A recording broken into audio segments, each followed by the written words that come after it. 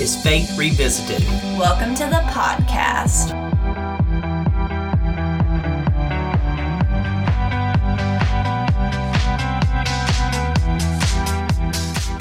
On Faith Revisited, we'll talk about our own church as we're constantly trying to adapt to an ever-changing world as a downtown historic church.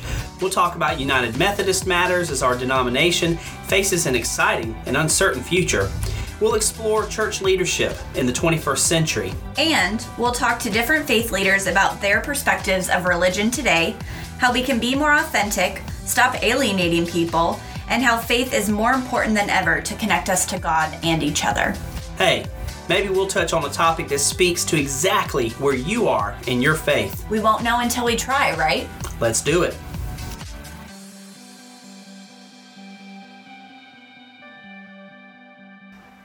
Welcome, Faith Revisited listeners. We're so glad to have you here today.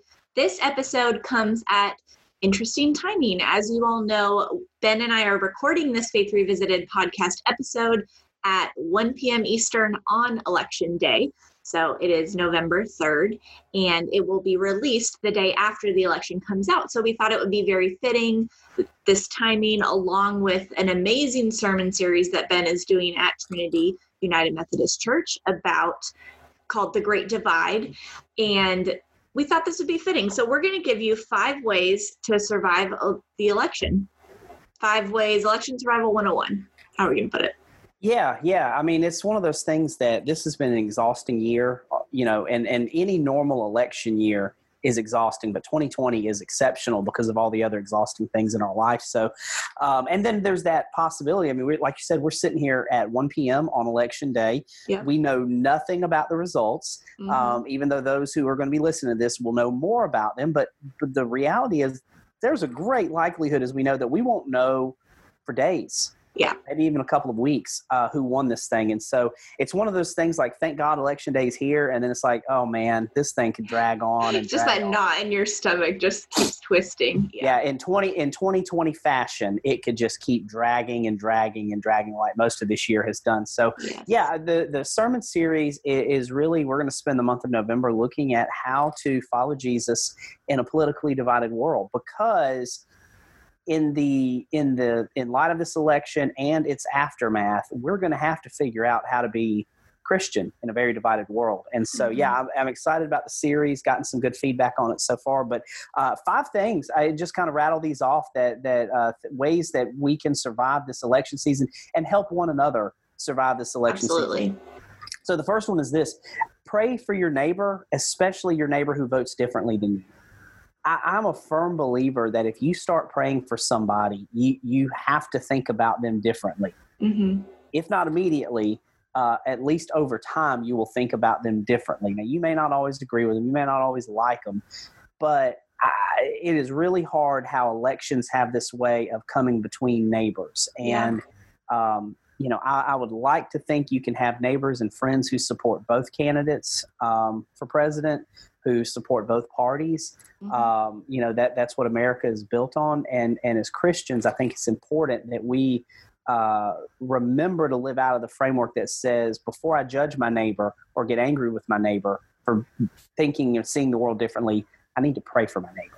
Yeah, that's great. I saw a wonderful post this morning that, your physical neighbor is still going to be there tomorrow. The person who bags your groceries is another neighbor. They will still be there. It won't change their opinions or matters or all that kind of stuff. Everyone in your life is still going to be there next week, tomorrow, whenever that may be. So it's exactly right. Pray for your neighbor regardless.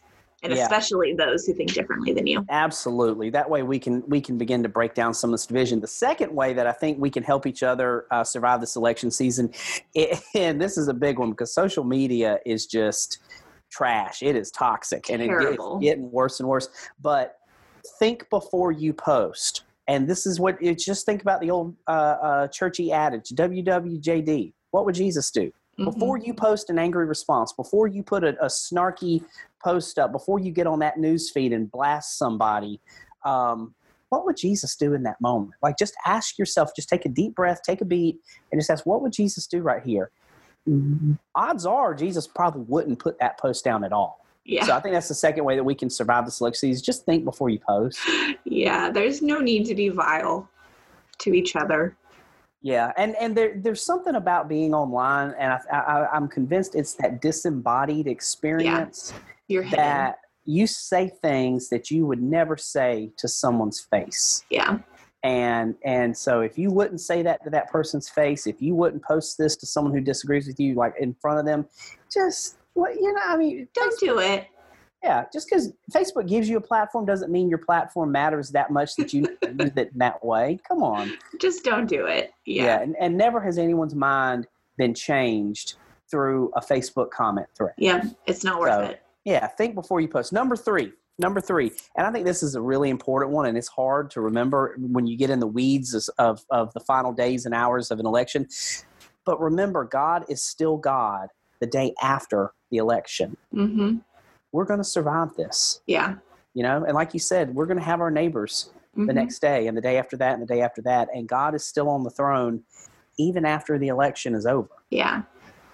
So if anything, it's more important for us to be followers of Jesus and keep persevering forward. Right. And it's a way of keeping our focus on, it's cliche, but you got to keep the main thing. Yeah. And to remember this is to remember what our life is really all about, which leads us into our fourth way that we can survive this election season, and that is to live out of your true identity. We talked about this on Sunday, like you're not first and foremost a Democrat or a Republican if you claim to be a follower of Jesus. Yeah. So if you claim to be a follower of Jesus, that's not being a Democrat or Republican or an independent is not your primary identity. Mm-hmm. It could be one way that you express your identity, but your primary identity is found in Christ. Yeah. And you live out of that. You live in a very different way in a hyper-partisan world. Yeah, that's great. I love the example that our church family is very different viewpoints politically. We all have very common goals to become a disciple of Jesus and to follow God and to love everyone, and everyone's welcome. That is our core values at Trinity. But how we think politically is very different in our congregation. Probably not as different. We probably are more different than a lot of congregations, but we all are united in the exact same way, and that's that we want to be disciples of Jesus Christ. Yeah, and it's funny because people who know a little bit about our church and know a little bit about what we do and what we stand for and all, I think they assume that we are a politically homogenous church. Mm-hmm. And when I tell them, like, I got a lot of Republicans in this church, I'm like, really? Like, yeah, I got Republicans who love gay people. I don't understand the disconnect. Like, it's a pretty politically diverse church. It is. And they're different ends of the spectrum, obviously. Yeah. And there are probably certain flavors of, I'm trying to say this in a nice way, there's certain flavors of each party that may not be present in our church. And thank goodness, because those extremes just don't need them. They're not as helpful either way. But yeah, we've got a lot of people who are Republican and Democrat, and this election's been hard on them, especially our folks who tend to vote Republican and tend to and who may have voted Republican in 2016. I've had many conversations with them that they struggle because they may not like that choice this time, and the same could be true on the Democrat side as well. I just happen to have had more conversations with Republicans this time around. But yeah, I have to just remind people, like, I'm everybody's pastor. Yeah. So I have my own personal beliefs, and I share them off air, but I still have to be a Republican member's pastor at the end of the day too. Absolutely. Yeah. So our true identity, remember your true identity is found in Christ, not in your political party. Number 5, God is not Democrat or Republican. Ooh. Independent. God transcends these partisan divides, and it's so easy for us as Democrats or Republicans or independents to think that we have exclusive access to God. Mm-hmm. God is none of these parties, and so as Christians, we are called to be the bridge across lines of division. Because if God made everyone in God's image and everyone is a child of God, then no matter how you vote, even when you got a neighbor who frustrates you with the way they vote, you have to see the image of Christ in them. And so we're called, and that's going to be an important calling, I think, over the next few weeks, because, there's all these things, worry about civil unrest and, violence, and, one side or the other is going to be really upset when this is all over with. And also, one side or the other is upset every 4 years. Yes. No matter what. Yeah. And so how, the unique calling I think Christians have right now for the rest of this year is to really try to be that bridge that transcends those political divides, whether your candidate wins or not. We've got November, we've got Thanksgiving, we've got Advent coming. This is the time of year that we bear witness to the coming of Christ into a broken world. And so how we can embody that is super important. One question, I posed this on Sunday, I stole it from Andy Stanley, and I want to share it with podcast listeners that's really important to remind yourself. And that is, ask yourself this, can you evaluate your politics through the lens of faith rather than creating a faith that looks just like your politics? Too often as Christians, we speak about our faith in partisan political ways. Yeah. And it needs to be the other way around. So how we come at our politics through a lens of faith, and that could express itself in different ways, and that's fine. But it also changes the tone and the tenor with which we talk about politics when it comes to the lens of faith first, because it leads with the chin of grace. And humility. So that's a really important question. But those 5 things, I'll name them one more time just so listeners can write them down and share them. 1, pray for your neighbor, especially the neighbor who votes different. 2, think before you post. What would Jesus do? Number 3, God is still God the day after the election. Number 4, live out of your true identity found in Christ. And number 5, God is not a Democrat or a Republican. Be the bridge across divide. That's wonderful. That's good. And I really pray for all of our listeners and those beyond our listeners as this podcast will come out the day after the election. We don't know results, or we may not know, but I just want to pray for everyone that our world is a little up on end right now. And I just pray for peace in everyone's soul, and God's still there for you. So. Absolutely. And I posted this morning on Facebook, and it doesn't matter whichever way you vote, but make a plan to vote. Voting is good. It is a great civic duty that as Christians we're called to participate in civic life. Thank your poll workers is another thing. Like if you haven't voted, I guess people are going to listen to this after they vote. But remember when you go vote, your poll workers have worked so hard this year, record numbers, and thank those people. And then, vote with your heart and with your vote. Pray with your heart and pray with your vote. But doing those things prayerfully, no matter how you vote, I think it brings a very unique Christian witness that's needed in our divided world.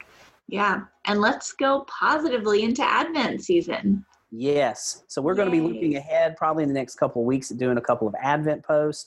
Obviously, there's one that I want to, once we kind of get around this, a game plan for Christmas, because we're going to be looking at a hybrid Christmas this year. And I would love to share those ideas very soon for people who are planning. So we've got some fun stuff, seasonal things coming up on the podcast. Hooray. Thank you all for listening today. We hope you have a wonderful rest of your week. Remember to give us a 5-star review on iTunes or anywhere you listen to podcasts, and connect with both of us on social media and at Faith Revisited Podcast on Instagram and Facebook and online. So thank you all for listening. Hope you have a wonderful week.